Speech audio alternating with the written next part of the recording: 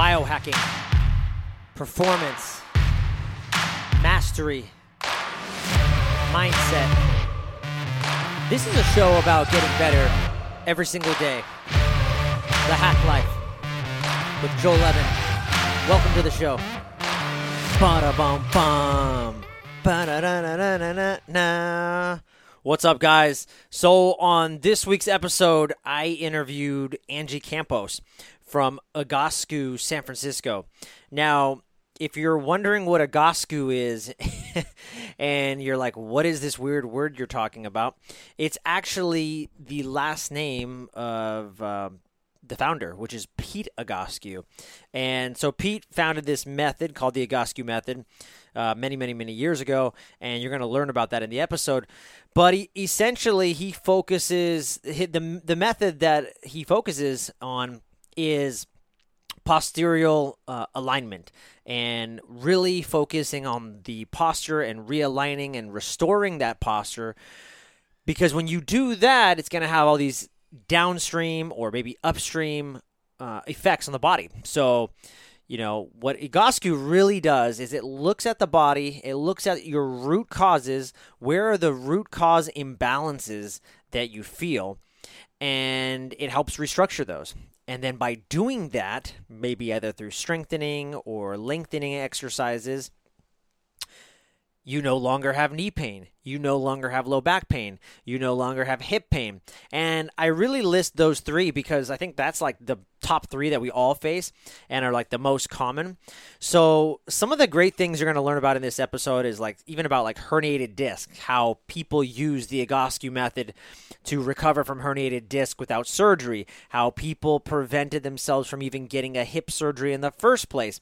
So all these really good things. Also, you may want to know this. So, I actually went through an Egoscue session. We filmed about 40 minutes of it. That is on YouTube. You can go to my website, joellevincoaching.com. It'll be up there. But I really would recommend that you check that out first. Or after the podcast. But I would check out both because it's very insightful. I'm very impressed with this method, I gotta say. I've gone to a lot of therapies in the past. I've seen massage therapists, active release therapists. I've seen chiropractors. I've seen acupuncture. I've done electric stim. I've done pulsed electromagnetic field therapy. I've done a lot, guys. And I gotta say, by far, this is one of the better ones. And, you know, you can't necessarily look for a quick fix, but I really think that if you embody the program and you attribute some mastery in your life and you actually go deep and you stick with it, you stay consistent, I think you can get a lot of change. And if you look at my session, you're going to see just a lot of light bulb moments going on for me. So what Egoscue does, and I don't want to ruin the whole episode, but they, you know, when you first come in, your first session, they take photos of you and they kind of look at like where you are at in your planes of the body, like where is the symmetry at, and the camera exposes that. It's very evident where your faults are at. And the cool thing is, you know, so you get to see what I go through. You see my faults. You see how good Angi is as a therapist. I mean, she's been doing it for 15 years. And, you know, you're going to see me. I asked her, I go, hey, so where do you think my pain is? And we had never talked about this. And she said, hey, you know, I bet you have right knee pain. She didn't just say knee pain. She's like, I bet you have right knee pain. And I'm like, you are 100% right. And she was able to look at that, not having touched me, not having seen me move, just looking at the photos, which was pretty crazy. She does a gait, or like she watches me a gait analysis. So she watches me walk, and then she quickly breaks down some of my movement faults, and you can see within her giving me one correction how I am able to dramatically change the way I walk and, you know, just change the way I function just from one simple suggestion. She does the same thing. You get to see me trying to touch my toes. I try to in the beginning and I fall over. She makes me do a 2-minute isometric hold, and the next thing you know, I'm touching my toes. I mean, it's just incredible the depth that this method has into it, and that's why I say like I'm a firm believer, and I'm just really excited that I was able to meet Angi from Egoscue San Francisco, and I just can't wait to continue this relationship. Just being around like-minded individuals is just very powerful and a really grateful experience for me. And also on that note, so stay tuned to the end, but Angi will tell you what's remarkable is, so real quick, she is giving away free Zoom sessions. So due to COVID-19, how do we get this out? If you can't meet her in person, you can be in Africa. She has somebody, I think, in West Africa, she told me, and she does Zoom calls with her. And so they have built it in that they can actually do a Zoom analysis, and using their computer program, they can still take the snapshots of you and get the exact same results that I got by going in person. So that's really cool. And guys, it's free. So at the end of the episode, she tells you all about that. But I'm just going to tell you in the beginning of the episode, if you're interested in doing this, just mention my name. Say, hey, I heard your episode with Joel from The Hack Life, and he told me that I could get a free postural analysis. And she would be like, nope, I got you. No problem. No problem. I know exactly what you're talking about. And so you could be in West Africa. You could be in New York. You could be wherever listening to this podcast. And Angi can still check you out and help restore some movement to your body all via Zoom, which I think is just really, really cool. And I'm just super pumped that Angi was able to do that for us. So, yeah, guys, I think I talked enough. This is a remarkable episode. Welcome, Angi Campos, to the show. Thanks. All right. Hey, it's Joel from The Hack Life, and I am here in San Francisco in the Egoscue Clinic with Angi Campos, the clinic director of the San Francisco Egoscue Method. Welcome to the show. Thank you. I'm so excited to be here, and it's a pleasure to be a part of this. I'm super excited. Yeah, thank you. And man, I'm so excited too, because we just wrapped up like an hour just session that I can't wait to release the video and just probably talk about more into the podcast. Just talking about, my mind is blown is like the easiest way to say it. Like there's just so many things that we unraveled and that you uncovered in, I mean, really just minutes, but anyways, welcome. I've been wanting to, so just real backtrack for the Egoscue Method. A friend of mine gave me the book or told me you should read this book like 10 years ago. And that was how I first heard of it. And I found it, we were talking offline, I found it really interesting then. And then I reread it before doing this interview with you. And I just realized how much it made more sense now. From 10 years ago, what I know now about health, the body, movement, I'm like, holy cow, like I didn't really understand it, what he was saying back then. And now I do. And this stuff is powerful. It might even come off simple, but man, it makes sense. And so it's just crazy. That's how I first learned about it. And so now it's just exciting to finally, that was 10 years ago, and now here we are actually talking about it, embodying it, moving with it, and showing how this method works. So I thought it would be cool, though, to just tell everybody, like, first of all, what is the Egoscue Method? Like, how did it develop? Who's like the founder? What Egoscue? I mean, it even sounds kind of weird. Like, where did this come from? Great question. We get that all the time, right? First of all, people can't pronounce it correctly. It's Egoscue. How'd I do? You did well. Okay. You did great. Okay. Pete Egoscue is our founder. He actually discovered this whole thing when he was he was actually a Marine in the Vietnam War, who had multiple injuries, and basically the military doctors told him it was all in his head, right?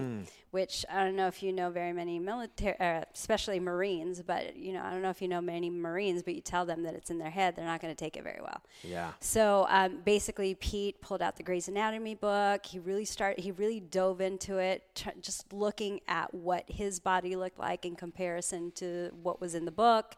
Notice how different his body looked, but yet when he changed the position of his foot, the pain would decrease. So it really just started this whole journey, really, into body mechanics. And, here we are today. We're a posture alignment company, and we help people alleviate their chronic pain through posture alignment. Yeah, that's so funny because you say you're a postural alignment company, and I would say, no, you're not. I would say you're just, that's a lie. You're way more than that. Well, thank you. Okay.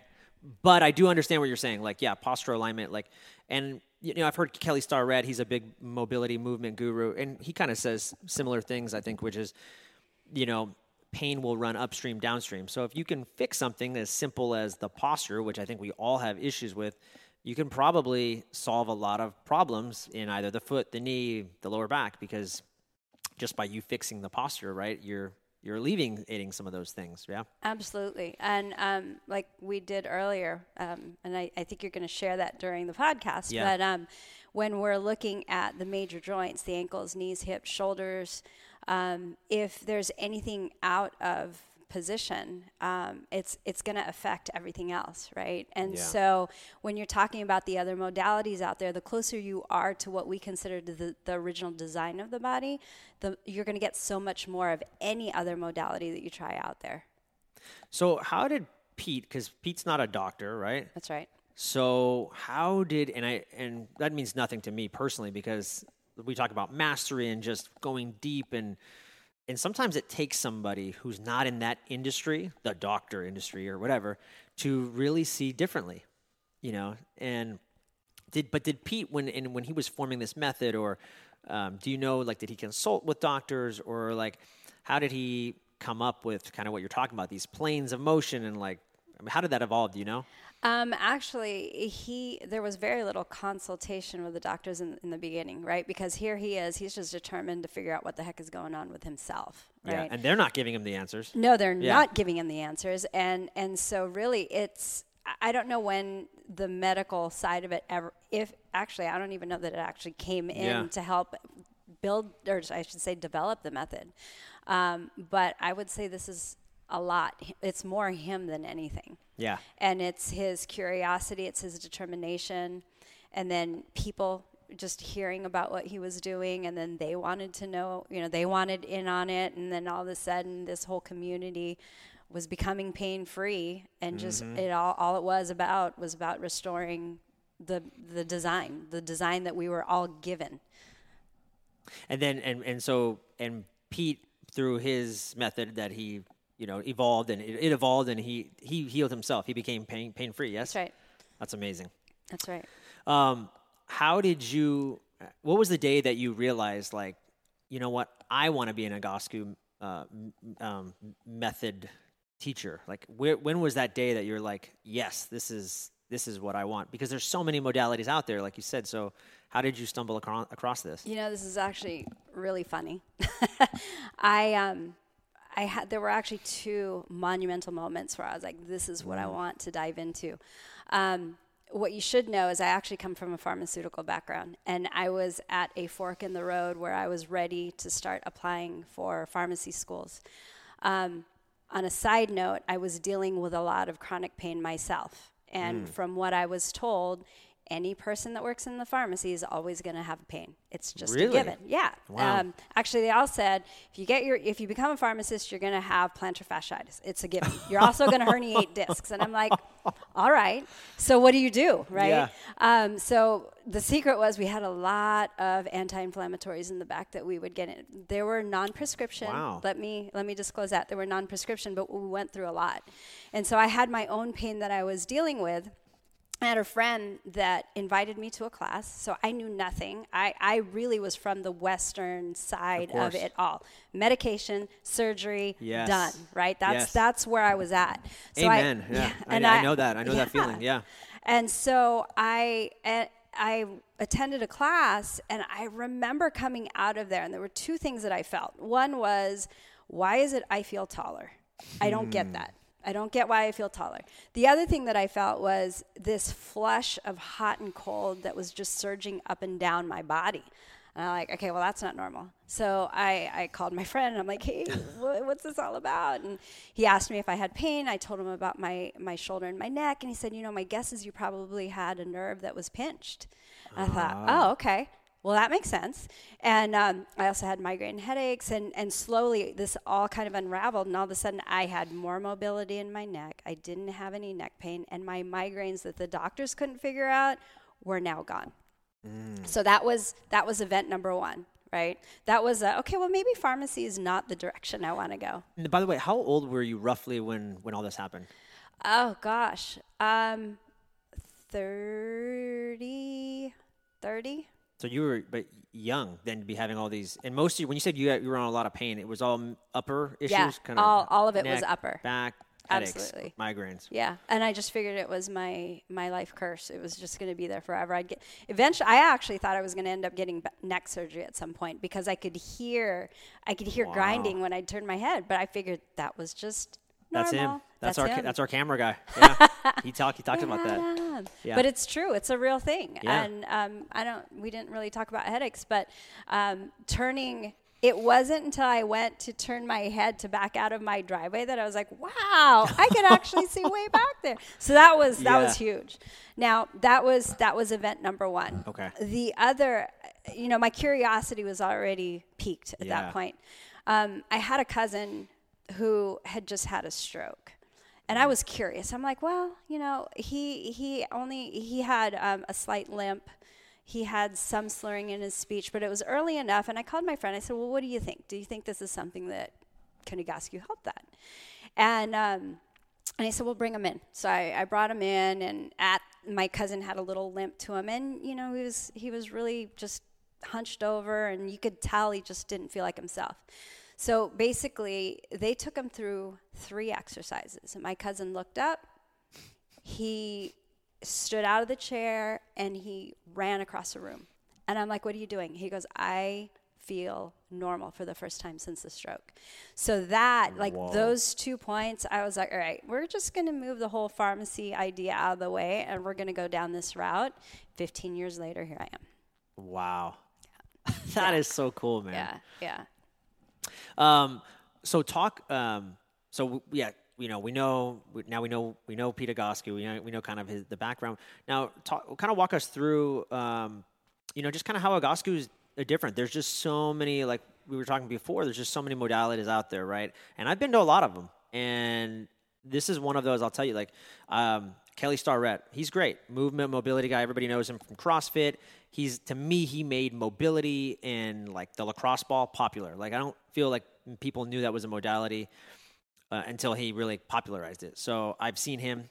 I've been around many ART practitioners, active release therapy. They're great too. Just kind of walk us through, I guess, so how is Egoscue just different? Absolutely. We look at the entire body, right? We're looking at the person in front of us from head to toe, versus the person that comes in with back pain, where we don't just focus on the spot of the pain, kind of like what we did today, right? Yeah. Whereas I think a lot of, especially Western medicine, they're going to look at, if somebody has a herniated disc in their lower back, they're going to cortisone injections, medication, potentially surgery to help provide extra reinforcements around the discs.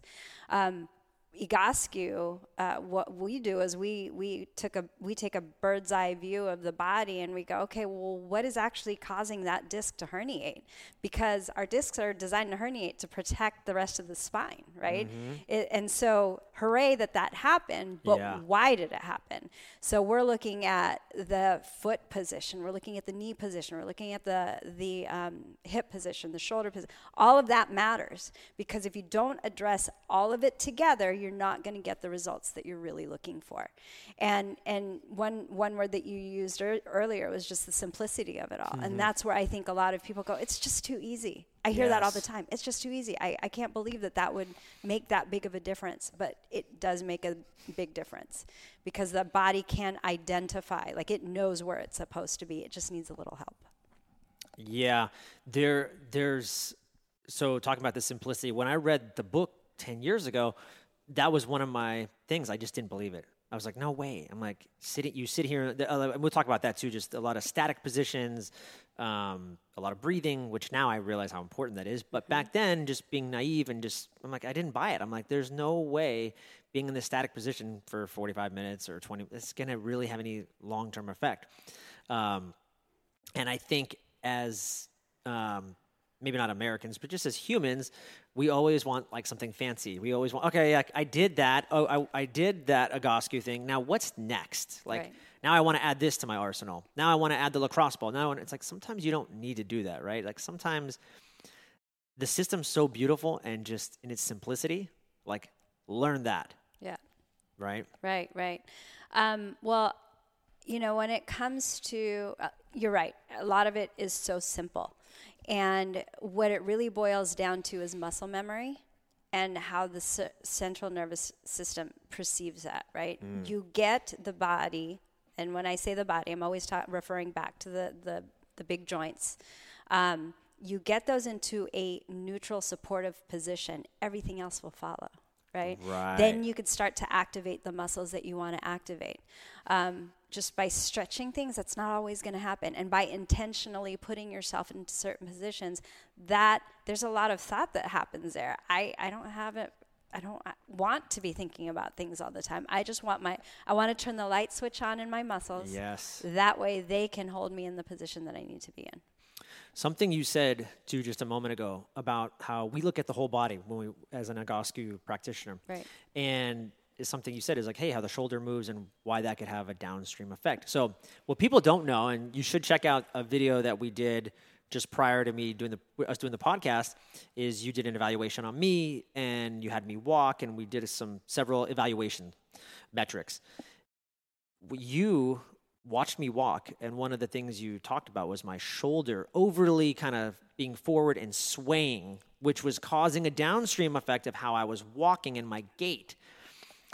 You had me do one thing, which just helped reset the shoulders back, and my walk and gait completely changed. That's right. So that's the power, I think, of like what you said, the methodology that you guys are using. Could you also just kind of talk to people that don't know, and I really would suggest they afterwards listen to the interview, they either find an Egoscue practitioner like yourself, and which is great because now you guys are doing via Zoom, so maybe we could talk about that, but or watch the video and just see how you did it. But before we talk about Zoom, could you talk about just kind of how when you analyze me, you know what, better yet, just talk about like I come in to see you. What is the evaluation process? And what I'm thinking about, those lines that are drawn and like show the different planes and how things are out of place. Sure. The evaluation process, let me tell you this, Joel. You walk in our door, our radar's on, right? We're looking, and most of the time we've seen what we need. But now it's time to help you understand and educate you what we see and why you're feeling what you're feeling, right? Yeah. So what we do is we take posture photos. We're looking for those major landmarks again, and I'm always going to bring those up, the ankles, knees, hips, shoulders. We need to make sure those are all stacked. We line everything up on our software, and then from what we see, we start to customize a program based off of your individual posture, right? You mentioned knee pain. Just because somebody else walks in my door with knee pain, that does not mean that they're going to get the same set of exercises that you're going to get. So we're basing all of our exercises that we put together are based off of the structure we see in front of us. And that's going to give us the most information. So after we take the pictures, after we go over the pictures with the client and help them really understand why they hurt, because they know where they hurt, right? Yes. You knew where you hurt. Yes. You just didn't know why that was all happening, right? Yeah. Then we'll take them out onto the floor and we'll actually start watching them walk, like how I watched you walk earlier. And when you were talking about that rotation, what happens with the upper body is it will always compensate for the hip, right? And we see that crisscross pattern that you were talking about earlier. So if a hip locks down, a lot of times the opposite shoulder will rotate forward to help facilitate movement. And that's one of the things that I identified when you were walking. But also, actually, as soon as Adam brought the camera down to the floor, I caught your foot strike, right? You were landing on the outside of your foot, and you were coming off of the inner part of your big toe. And so these are all the things that we look at during our assessment process. After that, we take you into some functional tests. Yours was bending down to touch your toes. Right. which looked lovely, by the way. Yeah. Yeah. I faked it well. You faked because it my so body well. has compensated. I figured out I can't do it correctly like you're supposed to. So Right. I've developed compensating mechanisms Right. to do this. And we all do that. Yeah. We all do that. And so after we take those tests, we're always gathering information on how we can format the best program for you. And then we take you out on the floor and we take you through your exercises. Yeah. And again, you have to watch the video that we did. It was amazing because you have my photos up on a screen, and then there's like certain planes of like where I should be and where I was not. And it was just great and I knew you were going to answer the questions because I knew your history and your background and you're knowledgeable. So I knew you were going to do it, but I'm like, Angie, tell me what you think's wrong with me. I just wanted to hear what you would say. And you're like, my guess is you have right knee pain. And I'm like, you are correct. So I have that typical cross syndrome that you were talking about. I actually have a left shoulder impingement that I think I injured a long, long time ago from snowboarding. That had like a type 3 tear, which is like the least tear you could have. Type 1 means you need surgery. So it was a type 3 tear. Either way, I do have this little impingement there, but who knows if that healed itself. It could just be my hips, like we talked about. And I have right hip pain, which goes down to my right knee. I can only run about a mile before I start feeling throbbing pain in the knee. And I would also say I have a gritty ankle. That's how I describe it. It's just not lubricated. Right. So, yeah. And I mean, you saw that just on the photo, which was amazing. Again, mind-blowing. Well, I don't know how far we want to go into this just during this part of it, but like the gritty ankle, I'm not surprised. Remember, I said you were coming out on the outside of the foot and coming in. So you're not the mechanics in your ankle they're kind of shot, and that from the hip down. So you take care of the relationship between the femur to the pelvis, and you'll be able to get better function, better motion, less gritty. Talk to us about the exercises, what I think Egoscue calls E-cises. That's correct. Talk to us about just that and just kind of what's some of the principles. If I were to look at it and I know from reading the book, I see a lot of static holds, a lot of long holds and high repetitions. Yeah. So talk to us like kind of what people can expect and maybe why it works. Yeah, of course. We do. I would say anyone that's taken a stretching class or yoga class may open up the book and kind of go, I've been there, done that. Yes. Right? Okay. But there's certain things that we focus on with our positions, right? Like one, downward dog's a perfect example. Mm-hmm. Okay. I've talked to many people in regards to yoga, and they're like, oh, it's such a great stretch on my calves. And I'm like, well, that's not what we're trying to do here, right? We want you to take your pelvis, and we want you to tip it forward, tipping your belly button down, so we can create a chain reaction all the way up your spine, right? So it's just, we're looking at it from a very different outlook. And with these little adjustments that we put into these basic exercises, it's like the game changer, right? So now this stretch that was just a stretch is actually now repositioning a thigh bone to the shoulder and reintroducing it to the shoulder up above. So there's so much more that we look at other than just the stretching. And when it comes to the long holds and the high repetitions, it takes about that much time for the compensatory patterns to let go and for the primary muscles, the ones that we're really trying to work, to actually turn on. That's why we're doing those long static holds. Correct. Wow. And do you think also, just what you said, is there any neurological as well? Are we repatterning or rewiring with the brain? Absolutely. Like, hey, we're changing a pattern, and so by holding we're kind of building a new neural network? Absolutely. Okay. And the more you do the exercises, the more embedded that becomes, right? And so this muscle memory, right? All of that comes together, and you're able to hold this ideal position and just get back to what you want to do. Yeah. I wanted to, something you just mentioned right there, compensatory muscles. Yeah. So I've gone again to an active release therapy, an ART therapist, gone to many of them. They're great. Actually, I really find them to be great. Now, one of the things they've told me a lot is from their analysis and their testing, they say, Joel, you have a weak glute med. That is a weak glute medius.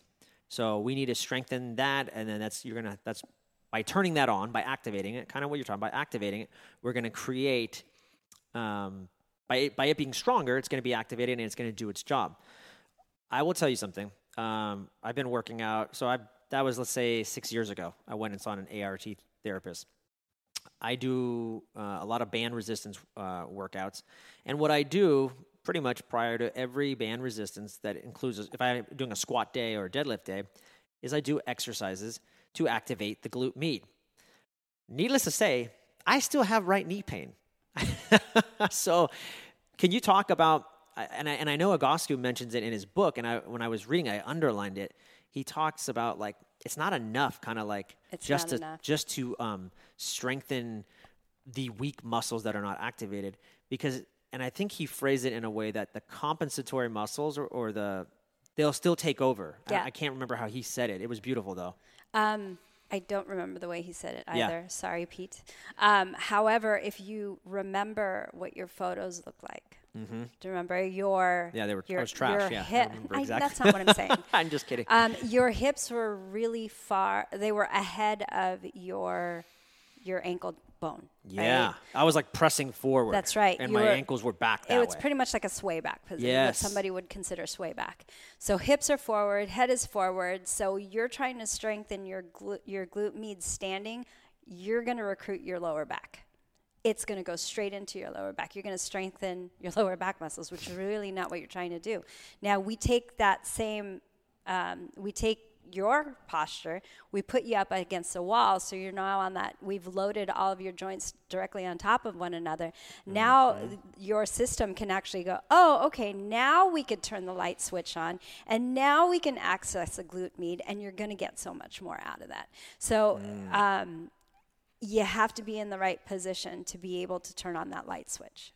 That makes a lot of sense. So yeah, okay, Joel, you're in a bad position, but now you're activating your glute med. It's like there's nothing's happening. No, you're long term. If whatever you're doing, like one of the things that we have clients do is we'll have them squeeze their butt muscles, and it's actually kind of funny to watch because most of them are like, "What? I don't know how to do that." And so you get their bodies, and sometimes you turn them slightly pigeon-toed, their pelvis tips forward, and all of a sudden, oh, there they are, right? They were there the whole time. We just needed to have the pelvis over the ankle and the upper body over the shoulders, over the hips to allow that to happen. Yeah. I wanted to go back, actually. There's something else you mentioned, herniated discs. Yeah. When I was reading Pain Free, Pete Egoscue's book, he was talking about herniated disc, and he's like, big deal, herniated disc. Like that was, when you read it, he's just kind of like, okay, I don't care. He's like, I can heal that. And the way he phrased it was, it's muscles that cause the disc to herniate. So if all I have to do is change the muscle, then I can tell that muscle basically to put it back. Do you guys get a lot of success with people with herniated discs? Yeah. Absolutely. Yes. We see it all the time. And when you're looking, remember bird's eye view, not just the disc. We're not looking at just the disc because that's the byproduct. But how did that happen? So when with our microscope, we'll say our Egoscue microscope, we're looking at everything, right? Yeah. Actually, microscope isn't great because that's small. Yeah. We're looking at it from a bigger picture. And so if we can train the muscles to, one, balance out the hip, take out the rotation in the upper body, that force that's coming down on that disc it's not going to be there, right? Yeah. So then the disc, can it go all the way back in? Yeah. Can everything else get reabsorbed? Yeah. But really, it's just about creating an environment for that disc to heal. Yeah. Wow. Yeah. So everything you just did for me in person today. Yeah. You guys, due to COVID-19 and everything, you guys are actually doing this via Zoom. Absolutely. Talk to me how that's working and what clients are seeing and why it still works, because I would think it wouldn't. Yeah, we have so many people that even pre-COVID, people are really hesitant to do that. No, it's just not the same. But I'll tell you what, we've been just as busy. Because we are able to continue to service our clients. We take photos. We're able to pull them up on Zoom. We're able to do screenshots and then load them into our software, just like we did today. Yeah.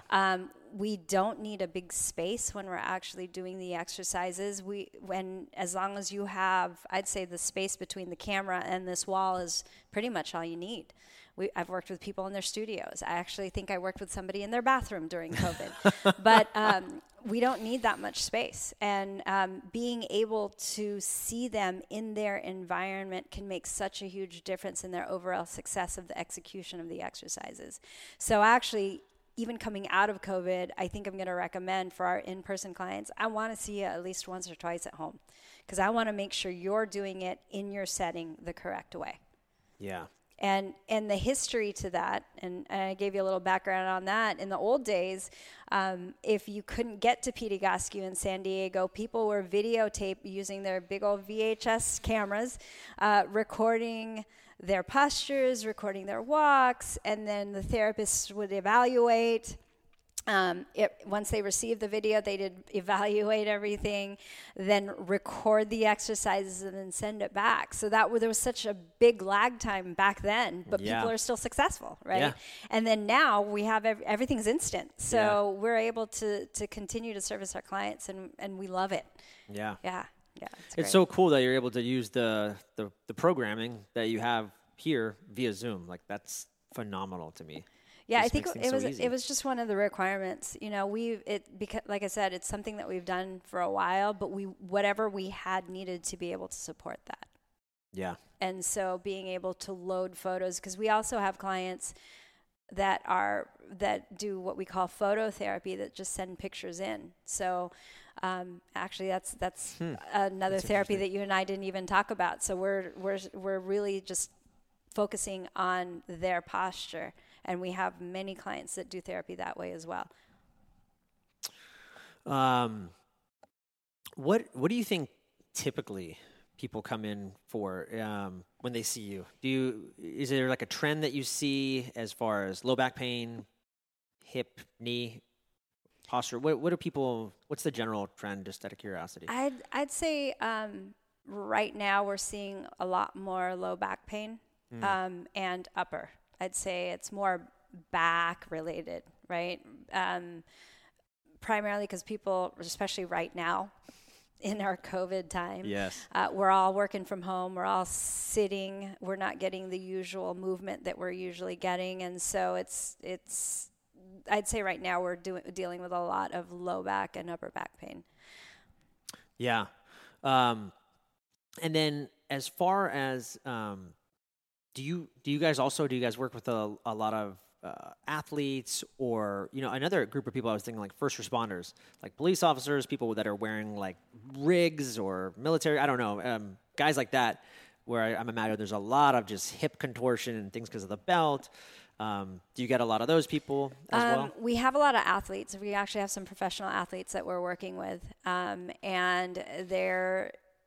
When you're talking about posture, I know originally our conversation started out with pain, right? Mm-hmm. But now when you take it to the next level, when you're looking at the athlete, you're helping them perform better, but you're also helping with injuries, right? Yeah. Preventing injuries, so that's some more prevention. So yes, we work with a lot of athletes, and first responders, we used to work with the fire department over across the bridge, Golden Gate, but I haven't had a lot of first responders recently, but we should. You should. We absolutely should. Yeah. So if you're a first responder, call me. I can tell you right now, for first responders, I know a lot of them, they're a mess and in chronic pain all the time, but a lot of people just, in any group, first responders or not, they just don't know what they don't know. That's right. And what you do know is the Western approach. Go to my doctor because he's a doctor. He knows everything. And I see it all the time. The answer is cortisone shots, herniated disc, no problem. I can't do anything for you. All I can do is give you a cortisone shot, and we just hope this gets better. In the next 2 years, you'll probably have to have surgery. It's like, what? Yeah. It's the death sentence. Yeah. Something you brought up, actually, just for athletes, because it makes complete sense, is if I am in MMA, if I'm a martial artist and I come to you and I don't have any pain, I'm like, I don't have any pain. Like, what are you going to do for me, Angie? But like you said, if you can just change little things of like the foot to the hip, that's where an athlete, like a fighter, is generating a lot of torque and a lot of power there. So if he can just fine-tune that foot, that could like be the leverage, I'm guessing, for that person, whatever, more knockout power, more whatever, right? More speed. Absolutely. Actually, the MMA fighter that we had worked with, one of our VP was watching clips of him fighting and was like, I think if we change his upper back position and got him so he's really firing from the hip, it's going to be a very different fight. And so he reached out, they were able to connect, and hence he won his next fight. So really just changing somebody like a fighter, like you said, instead of them all the power coming from the shoulder, which understand that the shoulder is really not designed to do that, like by itself. It needs the support of the pelvis and the muscles in the spine and everything else to allow the power to really come through. So, yeah, I mean, we absolutely work with athletes all the time. And then if I come to you, you do an analysis of me. I thought it was great. I'm like, great, Angie, thanks so much. And then is that it? Am I done for like the rest of my life? No. So what do you recommend, I guess, as far as how often patients should come see you? I mean, I'm guessing, too, it's all going to be dependent on their how pain-free they are. But I mean, just in general, because I'm assuming you see a lot of people like me with just knee pain, low back pain. How often should I be coming back to test, retest, and maybe get new exercises, et cetera, et cetera? No, that's a great question. First and foremost, yes, people walk through our doors with immediate pain, right? But when I sit down and with clients and you really start to educate them, you're like, this is a lifestyle change, right? We are absolutely going to fix your posture to alleviate that knee pain. But you want to make sure that you continue to check in with us because we want to make sure that you continue a healthy lifestyle. Yeah. People's goals change, right? Maybe you want to run a marathon all of a sudden, which you weren't doing before, or you want to do a triathlon. All these things that you may want to, like, goals change. Yeah. So they need to change with you. So typically, let's say for this initial part of your visits, you're coming in to see us maybe once a week. Mm-hmm. Right, and we do the same thing. We take pictures. It's the whole thing all over again because we expect your body to change, but we're also looking to see how your body so smartly has now compensated, and so we have to continue to change the exercises a bit. Right, sometimes we don't. Sometimes we do a full overhaul, but I'd say ideally we're trying to send you away with tools that will help keep you functional and healthy and pain-free. I have clients have been with Egoscue for the last 10 years, right? But I don't see them that often. But they know. I have one gentleman from Sacramento that comes in every 3 months because he says, I'm just smart enough to know that I have to come in. I may not feel pain, but I want to make sure that I'm still in good alignment and that I'm not going to hurt myself. I love that. Yeah, so he comes in for a tune-up every 4 months, and it's great. Yeah, that's smart. It's just a life. It's a lifestyle. It's exactly that. It's like you go to see if you were to see your nutritionist or your doctor every 3 months to just quarterly see how you're doing. He's doing this this is his body mechanics therapy. That's right. Something interesting though that you had told me before was when you said the body changes. It's amazing how fast it changes, and I was like, no way. I said, don't you think I would need to be doing like your exercise for about 3 months before I start to see real change? And you said, no, are you kidding me? Like I have a client, I think you said like in 2 days or something. Could you talk about that? Yeah, no, it's actually really funny. The test that you and I did earlier, and you had a little grimace when you put your hands behind your head as well. Yeah. But she couldn't even do that when we first hopped on Zoom. And we did a session. I believe we did about 4 or 5 exercises, and she was actually able to bring her hands over her head. And she's like, oh my gosh. And so I saw her 2 days later, and she's like, man, I only did the exercises once. I was able to get my arms up, but I kind of feel like maybe I'm tight again. And so we did a couple of adjustments, just a couple. I didn't really add much more to her exercises. I just changed the order. Remember, I said sequence is very important with the exercises. And all of a sudden, now she's not only is she raising her arms, but she's like running around because her hips feel so much more free now. And that's 2 days later. So it happens really, really quickly. And that's really what it's all about. The client has to go home and do their homework. If they don't do their homework, it just doesn't change by itself. Shocking. Real quick, let's talk about the homework, because one of the things that disenfranchised me with Egoscue back, and this is before I met you, was just when I read the book, I'm like, okay, these static holds, and one of the ones I'm really thinking about is the static back exercise, which I think that's a well-known Egoscue kind of practice. It says you should be sitting on the floor for 45 minutes. And that was just kind of my thing. It's like, Angie, I'm a busy guy. I got my side businesses going. I got 2 kids. I'm married. I don't have time. I don't have 45 minutes. What do you say to that? I think the exercise that you're talking about is actually the supine groin progressive tower. That's the one I'm talking about, where you're flat on your back, your feet are up on like a block or the sofa or something. Yeah, that's right. And so I say a couple of things to that. And actually, this is a perfect example because your camera guy's here with you and you're here. 2 very different individuals, right? Yeah.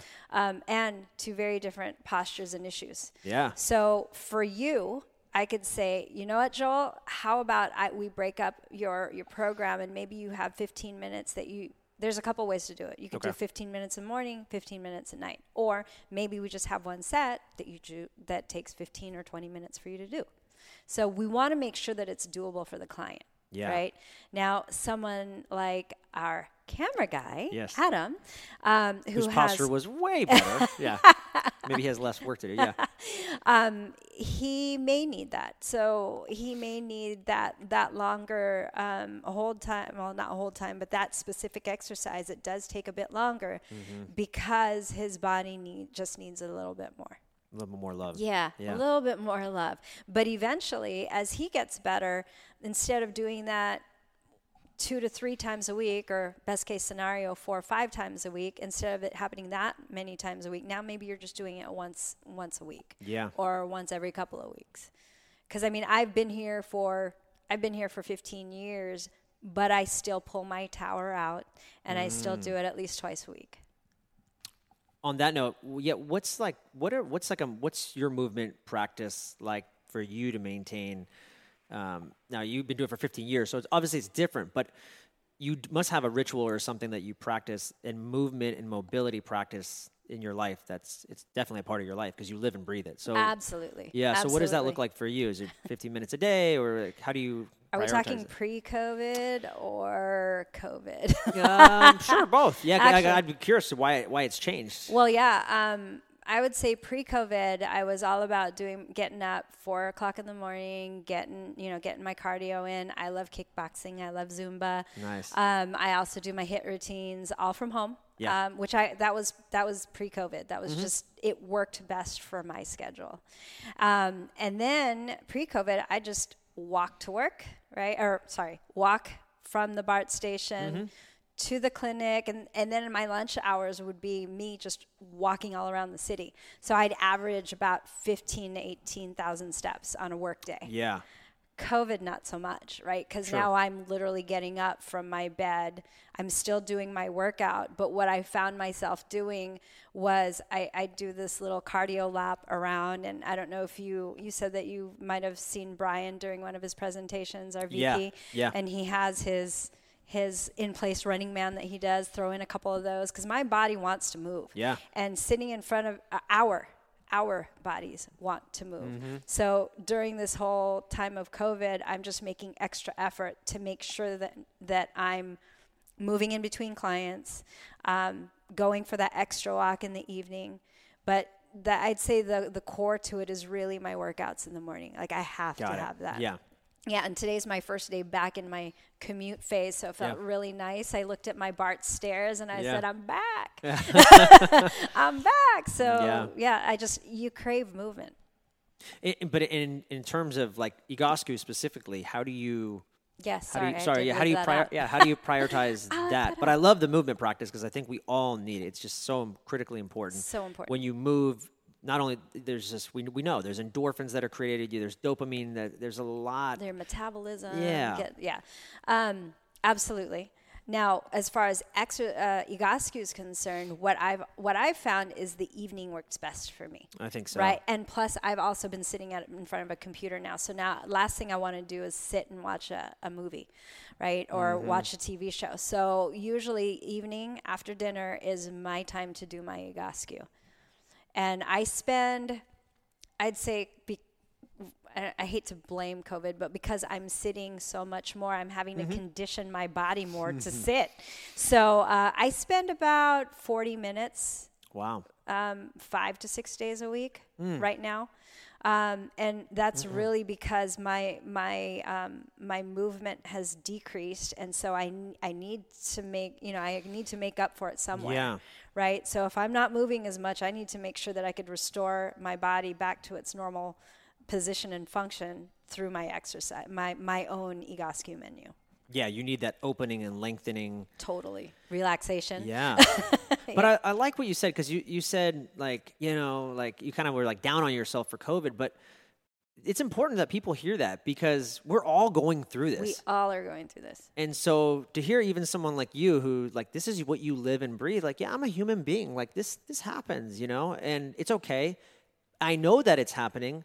And this is what I do to mitigate it, to make it better, right? Right, absolutely. So, and the stories, my story, sharing that with the clients during this time, it's so powerful to them. They're like, oh my gosh, you're on my side, you know what I'm going through. And so, it just makes it relatable. It's comforting to know that you're not perfect.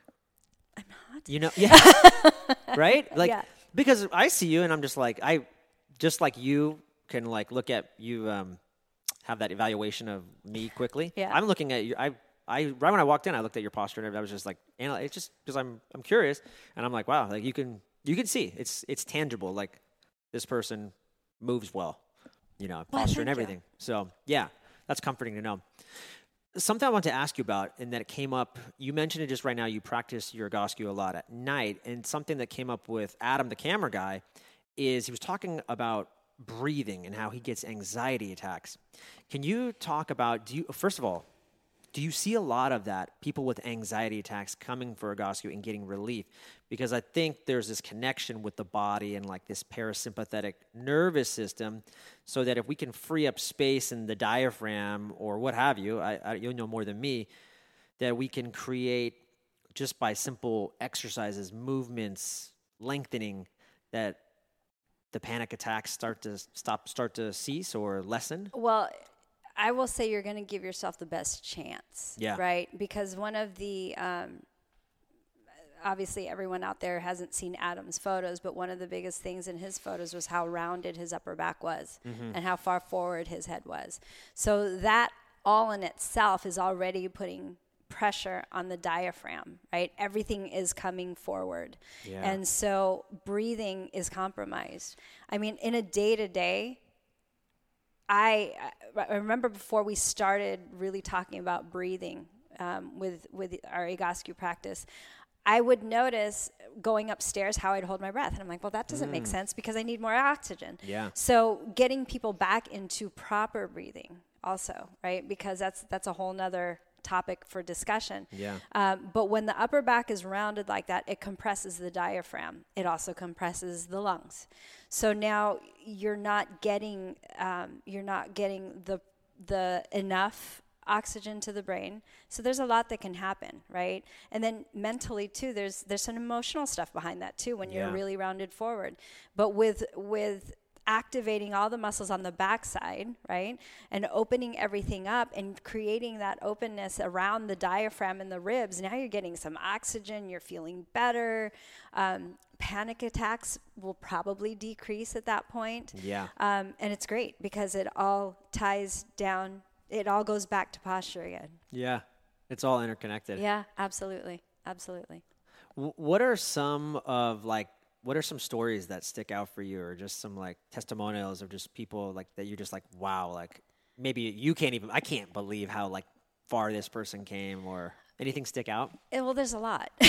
Well, you've been doing this for 15 years, so yeah, I have. I'd say one, and I'd say it's more recent. Oh wow. She attended one of our group consultations, because we hold these sessions where we just go over the method. And she came in and she said, I came here today. I'm not sure if this is something that I want to do, but I have my hip replacement surgery scheduled in 4 weeks. So should I give it a try? And I'm like, that's totally up to you. Biohacking, performance, mastery, mindset. This is a show about getting better every single day. The Hack Life with Joel Levin. Welcome to the show. Ba-da-bum-bum. Ba-da-da-da-da-da-da. What's up, guys? So on this week's episode, I interviewed Angi Campos from Egoscue San Francisco. Now, if you're wondering what Egoscue is, and you're like, what is this weird word you're talking about? It's actually the last name of the founder, which is Pete Egoscue. And so Pete founded this method called the Egoscue Method many years ago, and you're going to learn about that in the episode. But he focuses, the method that he focuses on is postural alignment, and really focusing on the posture and realigning and restoring that posture. Because when you do that, it's going to have all these downstream or maybe upstream effects on the body. So, what Egoscue really does is it looks at the body, it looks at your root causes, where are the root cause imbalances that you feel, and it helps restructure those. And then by doing that, maybe either through strengthening or lengthening exercises, you no longer have knee pain. You no longer have low back pain. You no longer have hip pain. And I really list those three because I think that's like the top three that we all face and are like the most common. So some of the great things you're going to learn about in this episode is like even about like herniated disc, how people use the Egoscue method to recover from herniated disc without surgery, how people prevented themselves from even getting a hip surgery in the first place. So all these really, really good things. Also, you may want to know this. So, I actually went through an Egoscue session. We filmed about 40 minutes of it. That is on YouTube. You can go to my website, joellevincoaching.com. It'll be up there. But I really would recommend that you check that out first. Or after the podcast. But I would check out both because it's very, very insightful. I'm very impressed with this method, I gotta say. I've gone to a lot of therapies in the past. I've seen massage therapists, active release therapists. I've seen chiropractors. I've seen acupuncture. I've done electric stim. I've done pulsed electromagnetic field therapy. I've done a lot, guys. And I gotta say, by far, this is one of the better ones. And, you can't necessarily look for a quick fix, but I really think that if you embody the program and you attribute some mastery in your life and you actually go deep and you stick with it, you stay consistent, I think you can get a lot of change.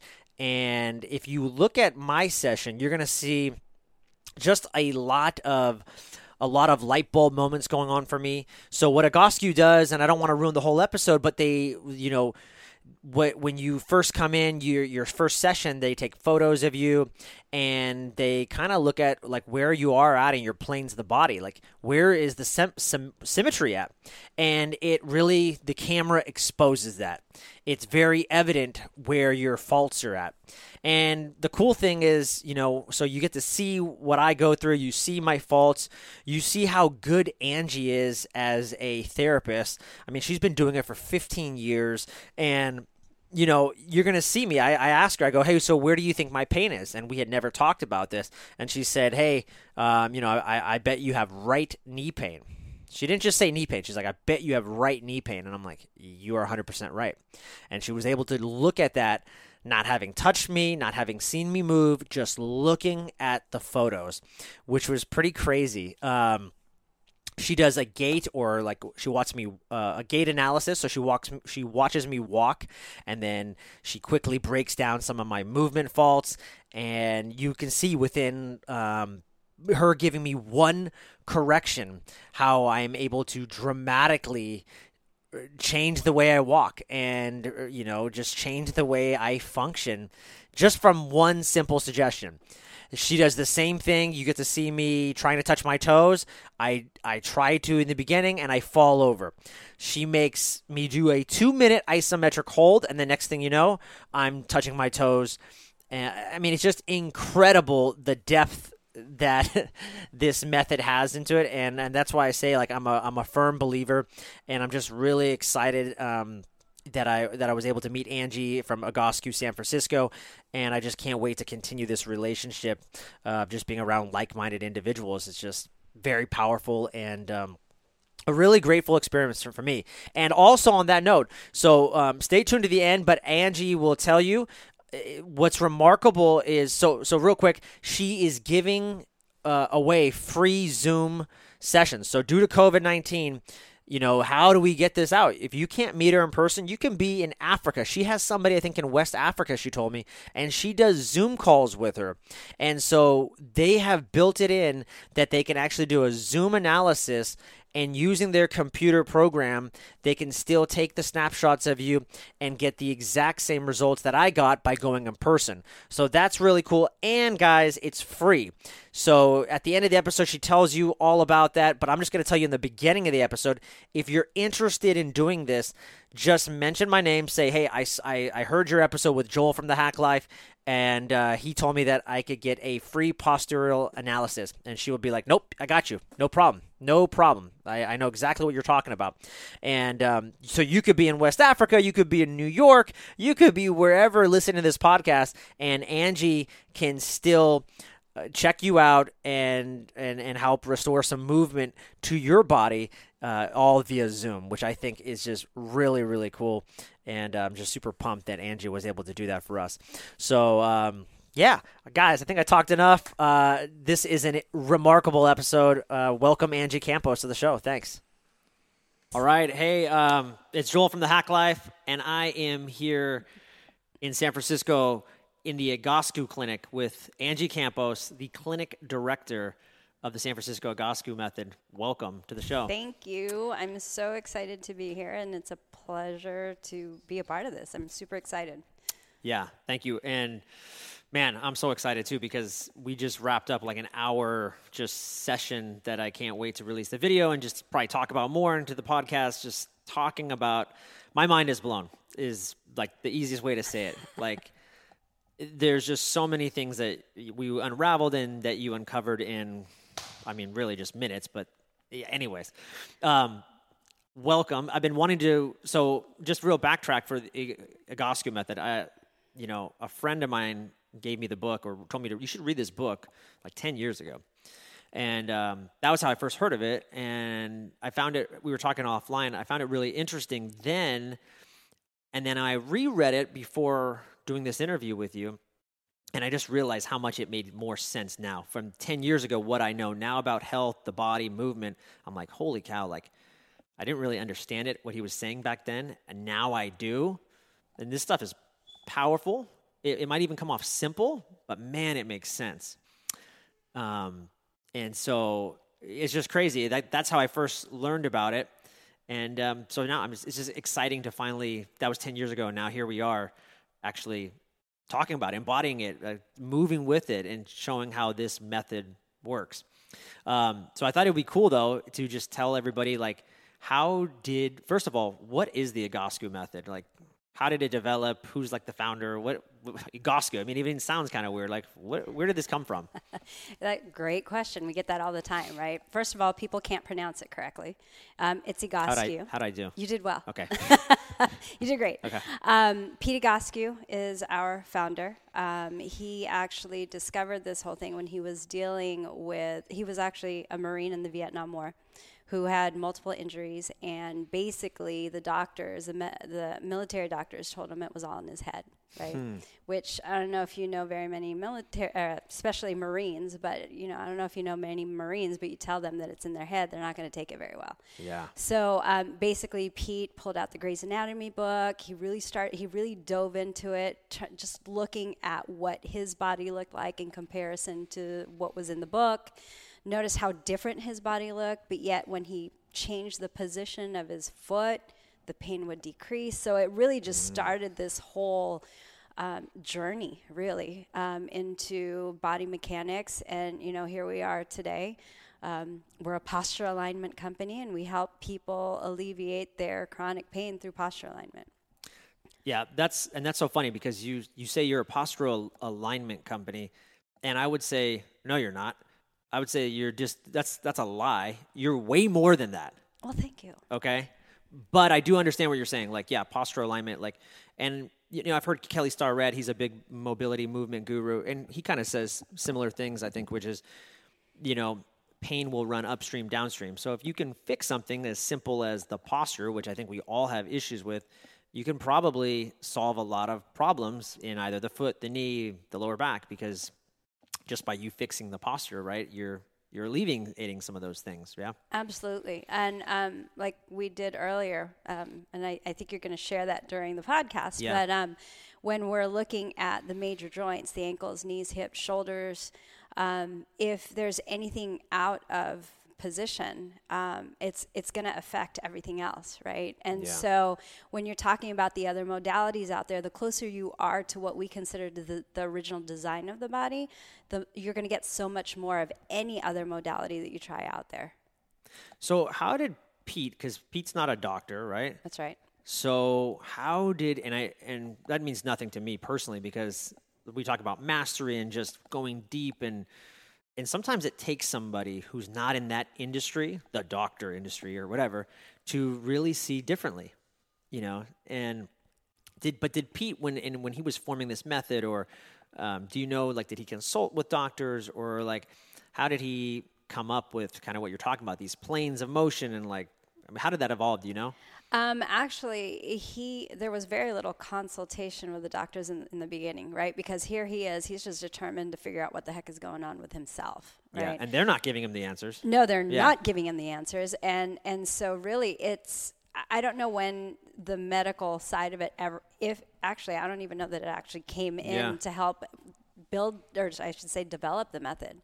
But I would say this is a lot. It's more him than anything. Yeah. And it's his curiosity, it's his determination, and then people just hearing about what he was doing, and then they wanted to know, they wanted in on it, and then all of a sudden this whole community was becoming pain-free, and just all it was about restoring the design that we were all given.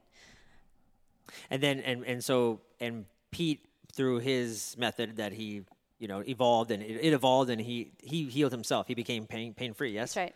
That's amazing. That's right.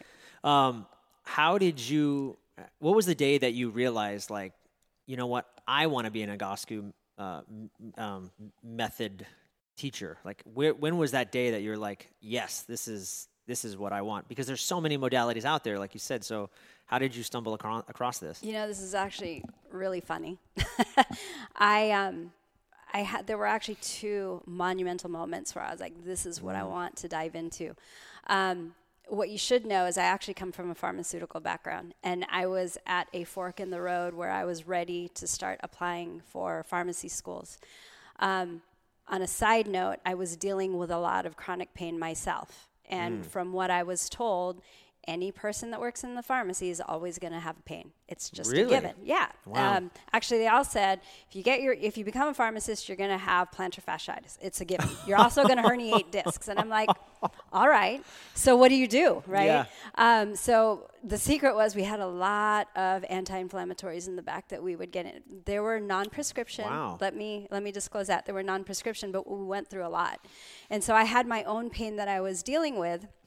I had a friend that invited me to a class, so I knew nothing. I really was from the Western side of it all. Medication, surgery, done, right? That's where I was at. So Amen. And I know that. I know that feeling, yeah. And so I attended a class, and I remember coming out of there, and there were two things that I felt. One was, why is it I feel taller? I don't get that. I don't get why I feel taller.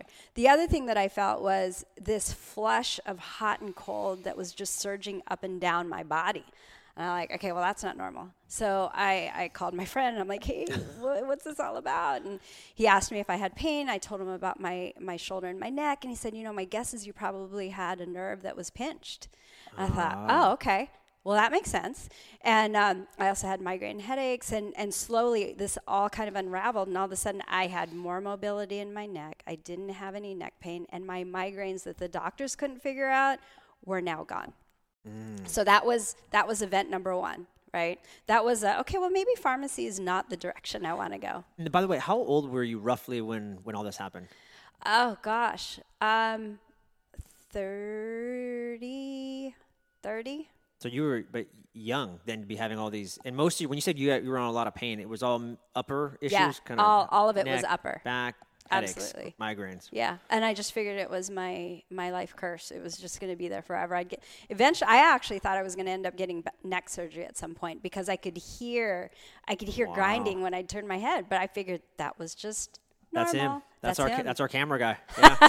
he talked about that. Yeah. But it's true. It's a real thing. Yeah. And we didn't really talk about headaches, but it wasn't until I went to turn my head to back out of my driveway that I was like, wow, I could actually see way back there. So that was huge. Now that was event number one. Okay. The other, my curiosity was already peaked at that point. I had a cousin who had just had a stroke. And I was curious. I'm like, well, he had a slight limp. He had some slurring in his speech, but it was early enough. And I called my friend. I said, well, what do you think? Do you think this is something that can Egoscue help that? And he said, well, bring him in. So I brought him in, and my cousin had a little limp to him. And, he was really just hunched over, and you could tell he just didn't feel like himself. So basically, they took him through 3 exercises. And my cousin looked up, he stood out of the chair, and he ran across the room. And I'm like, what are you doing? He goes, I feel normal for the first time since the stroke. So those 2 points, I was like, all right, we're just going to move the whole pharmacy idea out of the way, and we're going to go down this route. 15 years later, here I am. Wow. Yeah. That is so cool, man. Yeah. So talk. We know Pete Egoscue. We know kind of the background. Now, kind of walk us through. Just kind of how Egoscue is different. There's just so many, like we were talking before. There's just so many modalities out there, right? And I've been to a lot of them, and this is one of those. I'll tell you, like Kelly Starrett. He's great, movement, mobility guy. Everybody knows him from CrossFit. To me, he made mobility and like the lacrosse ball popular. Like I don't feel like people knew that was a modality until he really popularized it. So I've seen him. I've been around many ART practitioners, active release therapy. They're great too. Just kind of walk us through, I guess, so how is Egoscue just different? Absolutely. We look at the entire body, right? We're looking at the person in front of us from head to toe. Versus the person that comes in with back pain, we don't just focus on the spot of the pain, kind of like what we did today, right? Yeah. Whereas I think a lot of, especially Western medicine, they're going to look at, if somebody has a herniated disc in their lower back, they're going to cortisone injections, medication, potentially surgery to help provide extra reinforcements around the discs. Egoscue, what we do is we take a bird's eye view of the body, and we go, okay, well, what is actually causing that disc to herniate? Because our discs are designed to herniate to protect the rest of the spine, right? And so, hooray that happened, but why did it happen? So we're looking at the foot position, we're looking at the knee position, we're looking at the hip position, the shoulder position. All of that matters, because if you don't address all of it together, you're not going to get the results that you're really looking for. And one word that you used earlier was just the simplicity of it all. And that's where I think a lot of people go, it's just too easy. I hear that all the time. It's just too easy. I can't believe that would make that big of a difference. But it does make a big difference, because the body can identify, like it knows where it's supposed to be. It just needs a little help. Yeah. There's, so talking about the simplicity, when I read the book 10 years ago, that was one of my things. I just didn't believe it. I was like, no way. I'm like, you sit here, and we'll talk about that too, just a lot of static positions, a lot of breathing, which now I realize how important that is. But back then, just being naive and I'm like, I didn't buy it. I'm like, there's no way being in this static position for 45 minutes or 20, it's going to really have any long-term effect. And I think as, maybe not Americans, but just as humans, we always want like something fancy. We always want, okay, I did that. Oh, I did that Egoscue thing. Now what's next? Like now I want to add this to my arsenal. Now I want to add the lacrosse ball. It's like sometimes you don't need to do that, right? Like sometimes the system's so beautiful and just in its simplicity, like learn that. Yeah. Right? Right. Well, when it comes to, you're right. A lot of it is so simple.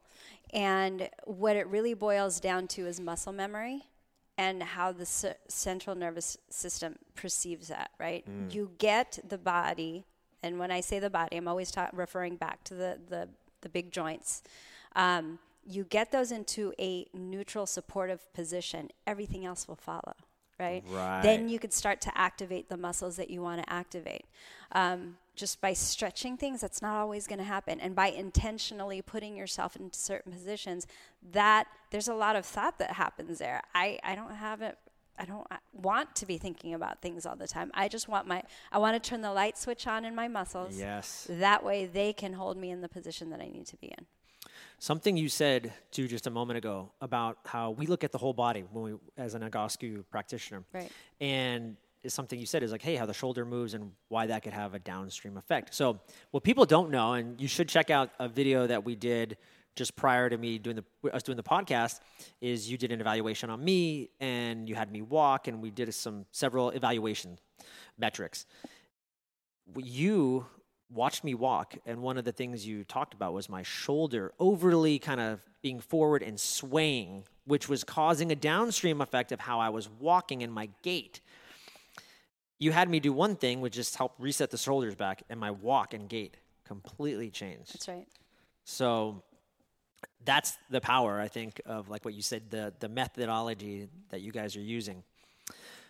Could you also just kind of talk to people that don't know, and I really would suggest they afterwards listen to the interview, they either find an Egoscue practitioner like yourself, and which is great because now you guys are doing via Zoom, so maybe we could talk about that, but or watch the video and just see how you did it. But before we talk about Zoom, could you talk about just kind of how when you analyze me, you know what, better yet, just talk about like I come in to see you. What is the evaluation process? And what I'm thinking about, those lines that are drawn and like show the different planes and how things are out of place. Sure. The evaluation process, well, let me tell you this, Joel. You walk in our door, our radar's on, right? We're looking, and most of the time we've seen what we need. But now it's time to help you understand and educate you what we see and why you're feeling what you're feeling, right? Yeah. So what we do is we take posture photos. We're looking for those major landmarks again, and I'm always going to bring those up, the ankles, knees, hips, shoulders. We need to make sure those are all stacked. We line everything up on our software, And then from what we see, we start to customize a program based off of your individual posture, right? You mentioned knee pain. Just because somebody else walks in my door with knee pain, that does not mean that they're going to get the same set of exercises that you're going to get. So we're basing all of our exercises that we put together are based off of the structure we see in front of us. And that's going to give us the most information. So after we take the pictures, after we go over the pictures with the client and help them really understand why they hurt, because they know where they hurt, right? Yes. You knew where you hurt. Yes. You just didn't know why that was all happening, right? Yeah. Then we'll take them out onto the floor and we'll actually start watching them walk, like how I watched you walk earlier. And when you were talking about that rotation, what happens with the upper body is it will always compensate for the hip, right? And we see that crisscross pattern that you were talking about earlier. So if a hip locks down, a lot of times the opposite shoulder will rotate forward to help facilitate movement. And that's one of the things that I identified when you were walking, but also actually, as soon as Adam brought the camera down to the floor, I caught your foot strike, right? You were landing on the outside of your foot, and you were coming off of the inner part of your big toe. And so these are all the things that we look at during our assessment process. After that, we take you into some functional tests. Yours was bending down to touch your toes. Right. Which looked lovely, by the way. Yeah. Yeah. I faked it well. You faked because it my so body well. has compensated. I figured out I can't do it correctly like you're supposed to. So Right. I've developed compensating mechanisms to do this. And we all do that. Yeah. We all do that. And so after we take those tests, we're always gathering information on how we can format the best program for you. And then we take you out on the floor and we take you through your exercises. Yeah. And again, you have to watch the video that we did. It was amazing because you have my photos up on a screen, and then there's like certain planes of like where I should be and where I was not. And it was just great and I knew you were going to answer the questions because I knew your history and your background and you're knowledgeable. So I knew you were going to do it, but I'm like, Angie, tell me what you think's wrong with me. I just wanted to hear what you would say. And you're like, my guess is you have right knee pain. And I'm like, you are correct. So I have that typical cross syndrome that you were talking about. I actually have a left shoulder impingement that I think I injured a long, long time ago from snowboarding. That had like a type 3 tear, which is like the least tear you could have. Type 1 means you need surgery. So it was a type 3 tear. Either way, I do have this little impingement there, but who knows if that healed itself. It could just be my hips, like we talked about. And I have right hip pain, which goes down to my right knee. I can only run about a mile before I start feeling throbbing pain in the knee. And I would also say I have a gritty ankle. That's how I describe it. It's just not lubricated. Right. So, yeah. And I mean, you saw that just on the photo, which was amazing. Again, mind-blowing. Well, I don't know how far we want to go into this just during this part of it, but like the gritty ankle, I'm not surprised. Remember, I said you were coming out on the outside of the foot and coming in. So the mechanics in your ankle they're kind of shot, and that from the hip down. So you take care of the relationship between the femur to the pelvis, and you'll be able to get better function, better motion, less gritty. Talk to us about the exercises, what I think Egoscue calls E-cises. That's correct. Talk to us about just that and just kind of what's some of the principles. If I were to look at it and I know from reading the book, I see a lot of static holds, a lot of long holds and high repetitions. Yeah. So talk to us like kind of what people can expect and maybe why it works. Yeah, of course. We do. I would say anyone that's taken a stretching class or yoga class may open up the book and kind of go, I've been there, done that. Yes. Right? Okay. But there's certain things that we focus on with our positions, right? Like one, downward dog's a perfect example. Mm-hmm. Okay. I've talked to many people in regards to yoga, and they're like, oh, it's such a great stretch on my calves. And I'm like, well, that's not what we're trying to do here, right? We want you to take your pelvis, and we want you to tip it forward, tipping your belly button down, so we can create a chain reaction all the way up your spine, right? So it's just, we're looking at it from a very different outlook. And with these little adjustments that we put into these basic exercises, it's like the game changer, right? So now this stretch that was just a stretch is actually now repositioning a thigh bone to the shoulder and reintroducing it to the shoulder up above. So there's so much more that we look at other than just the stretching. And when it comes to the long holds and the high repetitions, it takes about that much time for the compensatory patterns to let go and for the primary muscles, the ones that we're really trying to work, to actually turn on. That's why we're doing those long static holds. Correct. Wow. And do you think also, just what you said, is there any neurological as well? Are we repatterning or rewiring with the brain? Absolutely. Like, hey, we're changing a pattern, and so by holding a longer, we're kind of building a new neural network? Absolutely. Okay. And the more you do the exercises, the more embedded that becomes, right? And so this muscle memory, right? All of that comes together, and you're able to hold this ideal position and just get back to what you want to do. Yeah. I wanted to, something you just mentioned right there, compensatory muscles. Yeah. So I've gone again to an active release therapy, an ART therapist, gone to many of them. They're great. Actually, I really find them to be great. Now, one of the things they've told me a lot is from their analysis and their testing, they say, Joel, you have a weak glute med. That is a weak glute medius. So we need to strengthen that, and then that's by turning that on, by activating it, kind of what you're talking about, activating it, we're going to create, by it being stronger, it's going to be activated and it's going to do its job. I will tell you something. I've been working out. So that was, let's say, 6 years ago. I went and saw an ART therapist. I do a lot of band resistance workouts. And what I do pretty much prior to every band resistance, that includes, if I'm doing a squat day or a deadlift day, is I do exercises to activate the glute med. Needless to say, I still have right knee pain. So can you talk about, and I know Egoscue mentions it in his book, and when I was reading, I underlined it.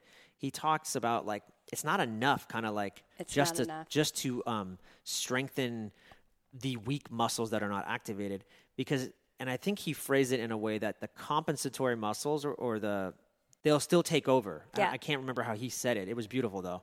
I don't remember the way he said it either. Sorry, Pete. However, if you remember what your photos look like, do you remember your I was Your trash. hip. I remember exactly. That's not what I'm saying. I'm just kidding. Your hips were really far. They were ahead of your ankle bone. Yeah. Right? I was like pressing forward. That's right. And my ankles were back that way. It was pretty much like a sway back position. Yes. What somebody would consider sway back. So hips are forward, head is forward. So you're trying to strengthen your glute med standing. You're going to recruit your lower back. It's going to go straight into your lower back. You're going to strengthen your lower back muscles, which is really not what you're trying to do. Now, we take that same, your posture, we put you up against a wall, so you're now on that. We've loaded all of your joints directly on top of one another. Now your system can actually go, oh, okay, now we could turn the light switch on, and now we can access the glute med, and you're going to get so much more out of that. So you have to be in the right position to be able to turn on that light switch. That makes a lot of sense. So okay, Joel, you're in a bad position, but now you're activating your glute med. It's like there's nothing's happening. No, you're long term. If whatever you're doing, like one of the things that we have clients do is we'll have them squeeze their butt muscles, and it's actually kind of funny to watch because most of them are like, what? I don't know how to do that. And so you get their bodies, and sometimes you turn them slightly pigeon-toed, their pelvis tips forward, and all of a sudden, oh, there they are. Right, they were there the whole time. We just needed to have the pelvis over the ankle and the upper body over the shoulders, over the hips to allow that to happen. Yeah. I wanted to go back, actually. There's something else you mentioned, herniated discs. Yeah. When I was reading Pain Free, Pete Egoscue's book, he was talking about herniated disc, and he's like, big deal, herniated disc. Like that was, when you read it, he's just kind of like, okay, I don't care. He's like, I can heal that. And the way he phrased it was, it's muscles that cause the disc to herniate, So if all I have to do is change the muscle, then I can tell that muscle basically to put it back. Do you guys get a lot of success with people with herniated discs? Yeah. Absolutely. Yes. We see it all the time. And when you're looking, remember bird's eye view, not just the disc. We're not looking at just the disc, because that's the byproduct. But how did that happen? Mm-hmm. So when with our microscope, we'll say our Egoscue microscope, we're looking at everything, right? Yeah. Actually, microscope isn't great because that's small. Yeah. We're looking at it from a bigger picture. And so if we can train the muscles to, one, balance out the hip, take out the rotation in the upper body, that force that's coming down on that disc it's not going to be there, right? Yeah. So then the disc, can it go all the way back in? Yeah. Can everything else get reabsorbed? Yeah. But really, it's just about creating an environment for that disc to heal. Yeah. Wow. Yeah. So everything you just did for me in person today. Yeah. You guys, due to COVID-19 and everything, you guys are actually doing this via Zoom. Absolutely.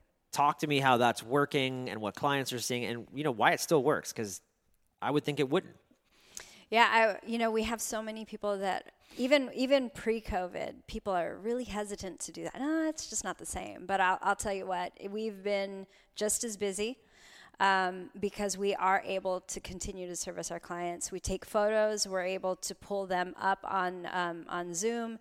We're able to do screenshots and then load them into our software, just like we did today. Yeah. We don't need a big space when we're actually doing the exercises. As long as you have, I'd say the space between the camera and this wall is pretty much all you need. I've worked with people in their studios. I actually think I worked with somebody in their bathroom during COVID. But we don't need that much space. And being able to see them in their environment can make such a huge difference in their overall success of the execution of the exercises. So actually, even coming out of COVID, I think I'm going to recommend for our in-person clients, I want to see you at least once or twice at home, because I want to make sure you're doing it in your setting the correct way. Yeah. And the history to that, and I gave you a little background on that, in the old days, if you couldn't get to Pete Egoscue in San Diego, people were videotape using their big old VHS cameras, recording their postures, recording their walks, and then the therapists would evaluate. Once they received the video, they'd evaluate everything, then record the exercises, and then send it back. So there was such a big lag time back then, but people are still successful, right? Yeah. And then now we have everything's instant. So we're able to continue to service our clients, and we love it. Yeah. Yeah. Yeah, it's so cool that you're able to use the programming that you have here via Zoom. Like, that's phenomenal to me. Yeah, I think it was just one of the requirements. Because like I said, it's something that we've done for a while, but whatever we had needed to be able to support that. Yeah. And so being able to load photos, because we also have clients that do what we call phototherapy, that just send pictures in. So actually, that's another therapy that you and I didn't even talk about. So we're really just focusing on their posture, and we have many clients that do therapy that way as well.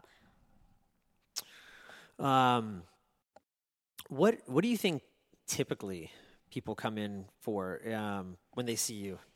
Is there like a trend that you see as far as low back pain, hip, knee, posture? What's the general trend, just out of curiosity? I'd say right now we're seeing a lot more low back pain and upper.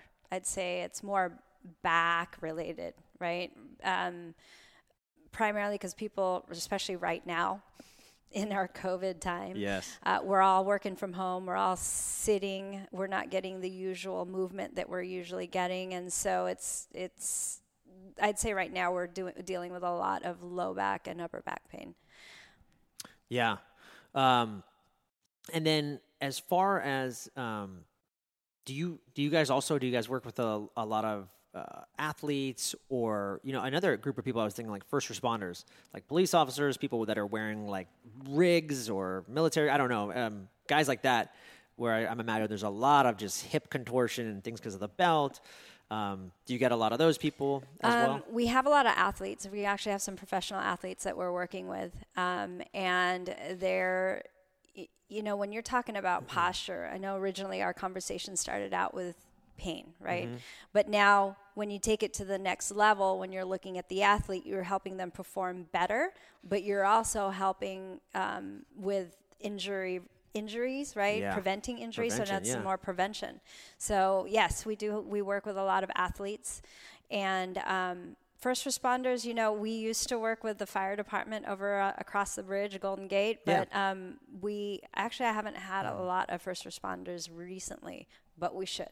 You should. We absolutely should. Yeah. So if you're a first responder, call me.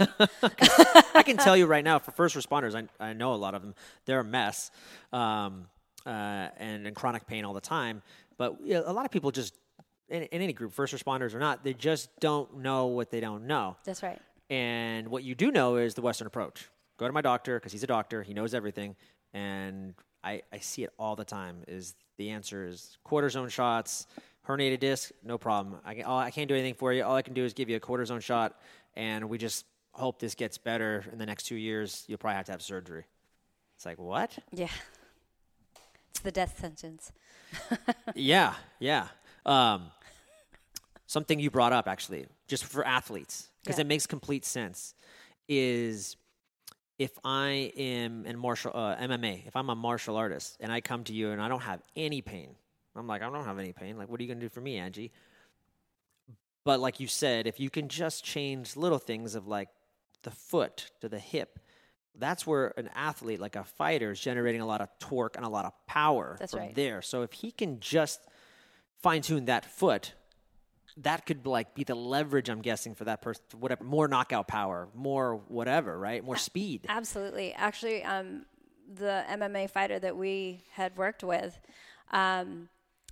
one of our VP was watching clips of him fighting and was like, I think if we change his upper back position and got him so he's really firing from the hip, it's going to be a very different fight. And so he reached out, they were able to connect, and hence he won his next fight.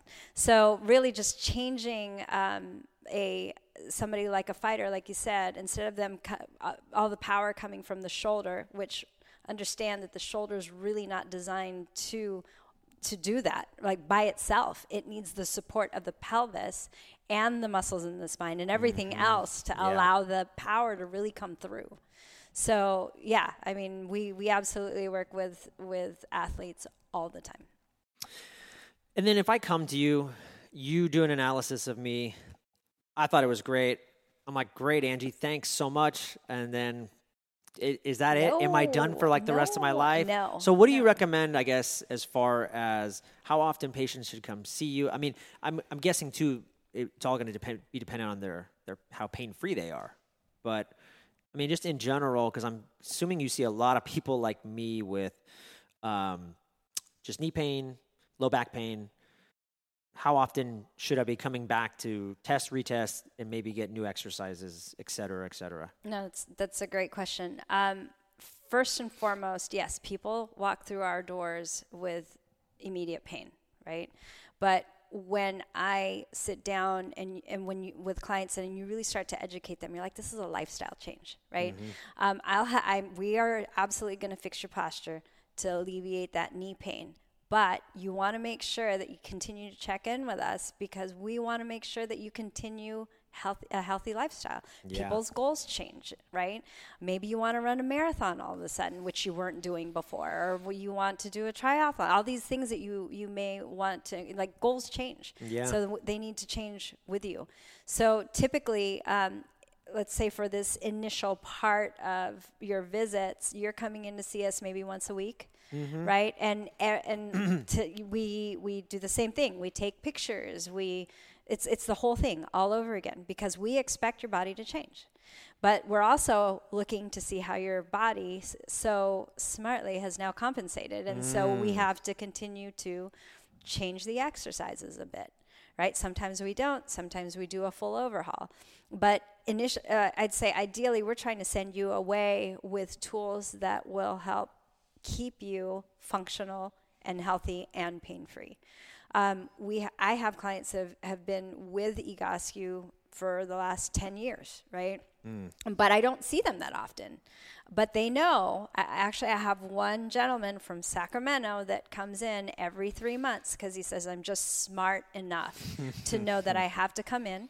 I may not feel pain, but I want to make sure that I'm still in good alignment and that I'm not going to hurt myself. I love that. Yeah, so he comes in for a tune-up every 4 months, and it's great. Yeah, that's smart. It's just a life. It's a lifestyle. It's exactly that. It's like you go to see if you were to see your nutritionist or your doctor every 3 months to just quarterly see how you're doing, he's doing this this is his body mechanics therapy. That's right. Something interesting though that you had told me before was when you said the body changes. It's amazing how fast it changes, and I was like, no way. I said, don't you think I would need to be doing like your exercise for about 3 months before I start to see real change? And you said, no, are you kidding me? Like I have a client, I think you said like in 2 days or something. Could you talk about that? Yeah, no, it's actually really funny. The test that you and I did earlier, and you had a little grimace when you put your hands behind your head as well. Yeah. But she couldn't even do that when we first hopped on Zoom. And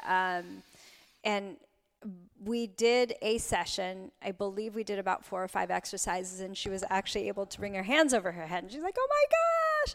And so I saw her 2 days later, and she's like, man, I only did the exercises once. I was able to get my arms up, but I kind of feel like maybe I'm tight again. And so we did a couple of adjustments, just a couple. I didn't really add much more to her exercises. I just changed the order. Remember, I said sequence is very important with the exercises. And all of a sudden, now she's not only is she raising her arms, but she's like running around because her hips feel so much more free now. And that's 2 days later. Yeah. So it happens really, really quickly. And that's really what it's all about. The client has to go home and do their homework. If they don't do their homework, it just doesn't change by itself. Shocking.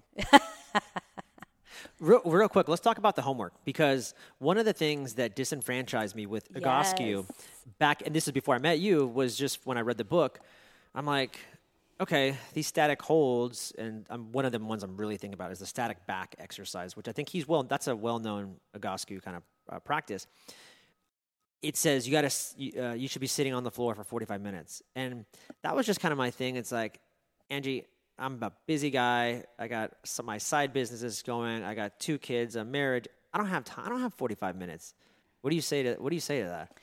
I think the exercise that you're talking about is actually the supine groin progressive tower. That's the one I'm talking about, where you're flat on your back, your feet are up on like a block or the sofa or something. Yeah, that's right. And so I say a couple of things to that. And actually, this is a perfect example because your camera guy's here with you and you're here. 2 very different individuals, right? Yeah. And 2 very different postures and issues. Yeah. So for you, I could say, you know what, Joel? How about we break up your program and maybe you have 15 minutes there's a couple ways to do it. You could do 15 minutes in the morning, 15 minutes at night. Or maybe we just have one set that you do that takes 15 or 20 minutes for you to do. So we want to make sure that it's doable for the client, right? Now, someone like our camera guy, Adam, whose posture was way better. Maybe he has less work to do. He may need that. So he may need that longer hold time. Well, not hold time, but that specific exercise. It does take a bit longer because his body just needs a little bit more. A little bit more love. Yeah, a little bit more love. But eventually, as he gets better, instead of doing that 2 to 3 times a week, or best case scenario 4 or 5 times a week, instead of it happening that many times a week, now maybe you're just doing it once a week. Yeah. Or once every couple of weeks. Because I mean, I've been here for 15 years, but I still pull my tower out, and I still do it at least twice a week. On that note, what's your movement practice like for you to maintain? Now you've been doing it for 15 years, so it's different, but you must have a ritual or something that you practice in movement and mobility practice in your life it's definitely a part of your life because you live and breathe it. So Absolutely. yeah. So what does that look Absolutely. like for you? Is it 15 minutes a day, or like, how do you Are we prioritize talking it? pre-COVID or COVID? Sure, both. Yeah, Actually, I'd be curious why it's changed. well, yeah. I would say pre-COVID, I was all about getting up 4 o'clock in the morning, getting my cardio in. I love kickboxing. I love Zumba. Nice. I also do my HIIT routines all from home. Yeah. Which that was pre-COVID. That was just, it worked best for my schedule. And then pre-COVID, I just walk to work, right? Or sorry, walk from the BART station to the clinic, and then in my lunch hours would be me just walking all around the city. So I'd average about 15 to 18,000 steps on a work day. Yeah. COVID, not so much, right? Because now I'm literally getting up from my bed. I'm still doing my workout, but what I found myself doing was I do this little cardio lap around, and I don't know if you said that you might have seen Brian during one of his presentations, our VP, Yeah. and he has his in-place running man that he does, throw in a couple of those, because my body wants to move. Yeah. And sitting in front of our bodies want to move. So during this whole time of COVID, I'm just making extra effort to make sure that I'm moving in between clients, going for that extra walk in the evening. But that, I'd say the core to it is really my workouts in the morning. Like, I have to have that. Yeah. Yeah, and today's my first day back in my commute phase, so it felt really nice. I looked at my BART stairs and I said, I'm back. I'm back. So, you crave movement. But in terms of like Egoscue specifically, how do you Yes, how do you, sorry. how do you prioritize that? But I love the movement practice because I think we all need it. It's just so critically important. So important. When you move, not only there's just we know there's endorphins that are created. There's dopamine. There's a lot. Their metabolism. Yeah. Absolutely. Now, as far as Egoscue is concerned, what I've found is the evening works best for me. I think so. Right, and plus I've also been sitting in front of a computer now. So now, last thing I want to do is sit and watch a movie, right, or watch a TV show. So usually evening after dinner is my time to do my Egoscue, and I spend, I'd say, I hate to blame COVID, but because I'm sitting so much more, I'm having to condition my body more to sit. So I spend about 40 minutes. Wow. 5 to 6 days a week right now. And that's really because my movement has decreased. And so I need to make up for it somewhere. Yeah.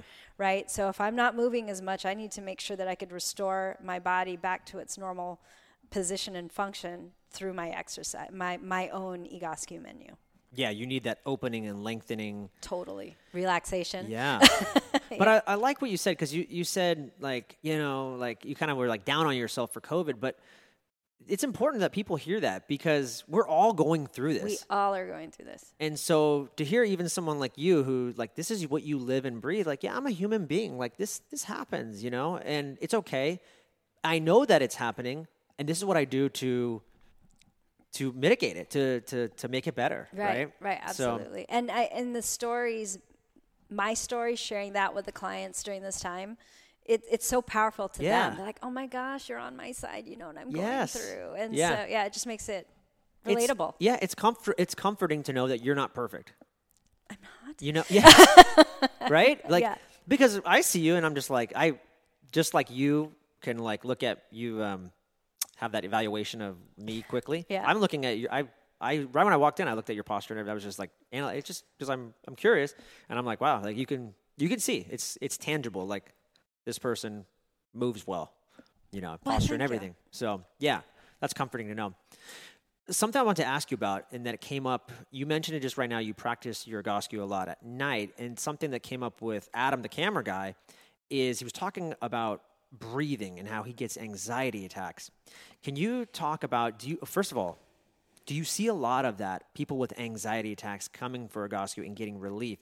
Because I think there's this connection with the body and like this parasympathetic nervous system, so that if we can free up space in the diaphragm or what have you, you'll know more than me, that we can create just by simple exercises, movements, lengthening, that the panic attacks start to cease or lessen? Well, I will say you're going to give yourself the best chance, right? Because one of the, obviously everyone out there hasn't seen Adam's photos, but one of the biggest things in his photos was how rounded his upper back was and how far forward his head was.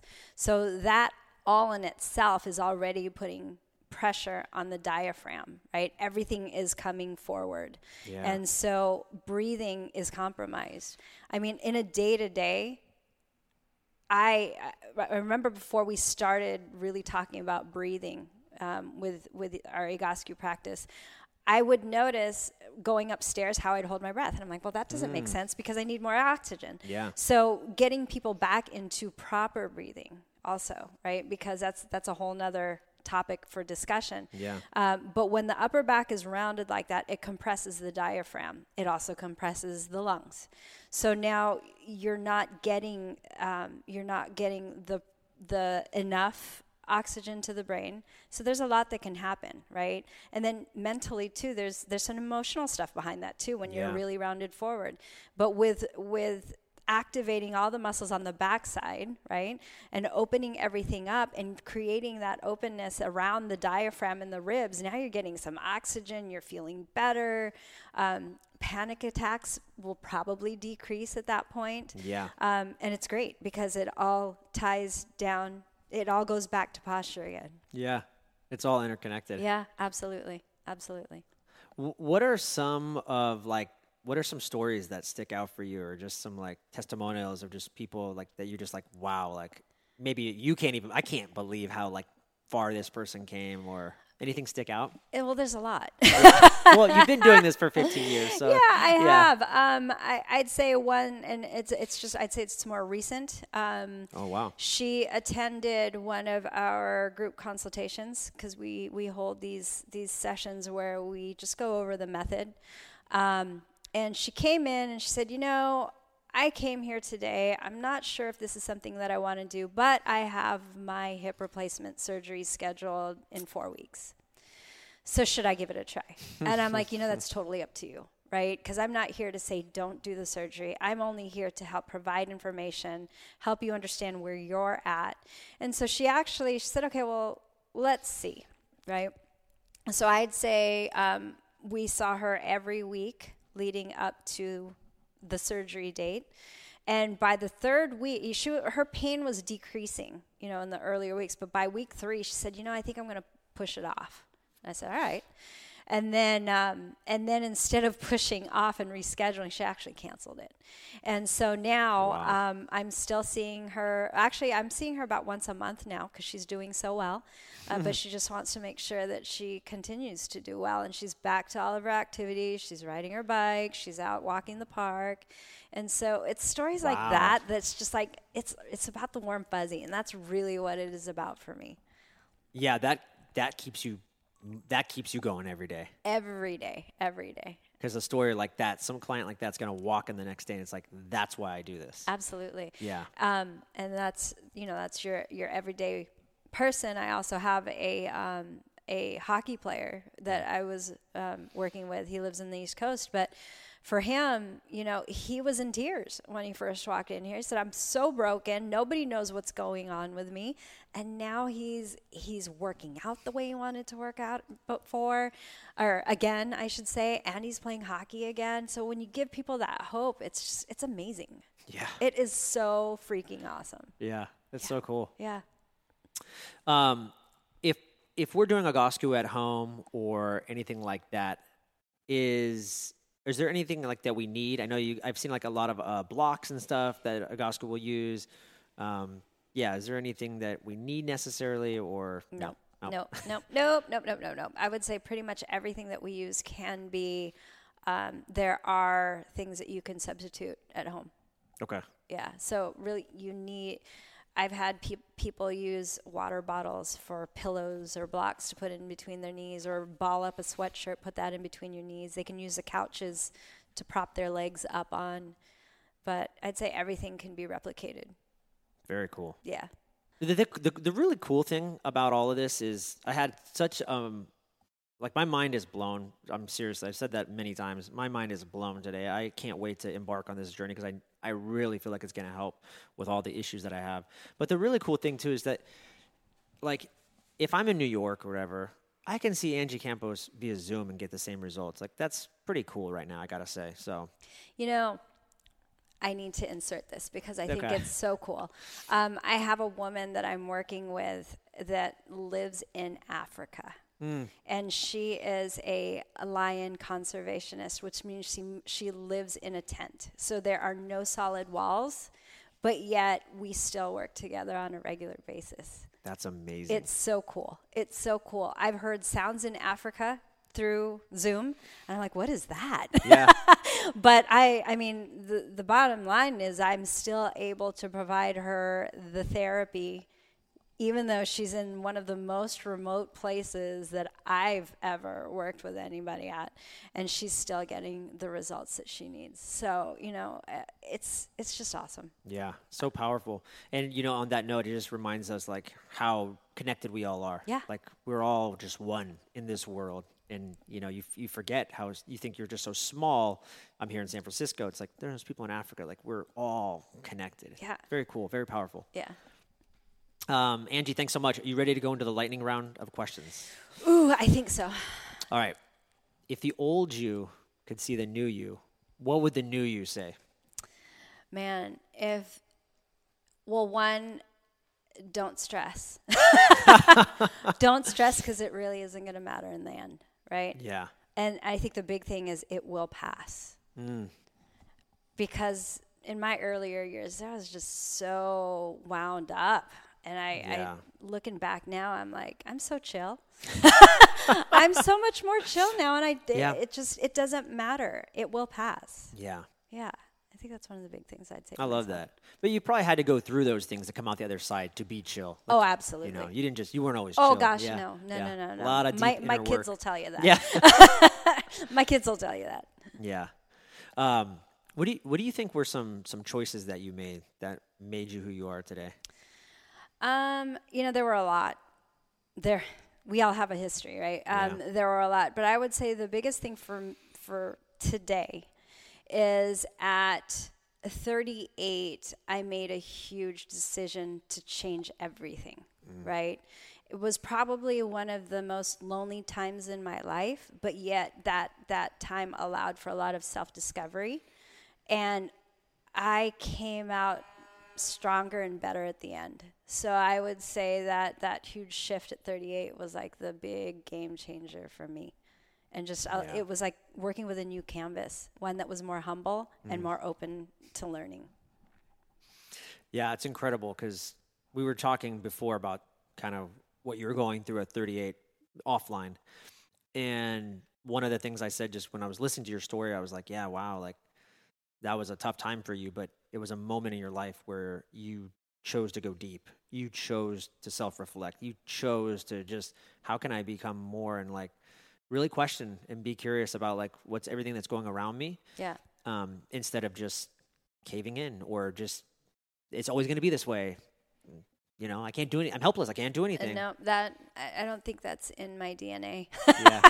But I'm also surrounded with a very supportive family. And so they came out when I needed them to. So I think a combination of just my willingness to dive deep, but also to have the people around and actually work too. Mm-hmm. That's one of the great things about Egoscue is we are such a huge knit family. Yeah. And there are times when we have to hide the logo and really just go family. And this is the person that's talking to you, not your coworker. Yeah. But it's nice to have those people around that you can reach out to. Yeah, you're surrounded by good people here. We know that. Yeah. Yeah. Yeah. That's important. When in terms of like physical rehab or just wellness and health, is there anybody that you follow, or inspires you today that you're? Well, Pete Egoscue, of course. Yeah. And that's not just because this is what I do. It's also because where I've been to where I am today. Yeah. I will say that Dave Asprey, I've definitely been more curious about that more recently. And then as I hit my later 40s, things are changing. I thought you were like 38 still. No. Okay. No, that was a while ago. But there's other changes that are starting to happen. So just having the ability to look into other places other than, okay, well, here's your hormone replacement, it's so refreshing to know that there's other things out there. Yeah. So I would say that just incorporating more of Dave Asprey's philosophies into my own lifestyle. That's where I'm going next. Yeah. But yeah, I mean, I would say that also. Oh my gosh, why did I just totally draw a blank?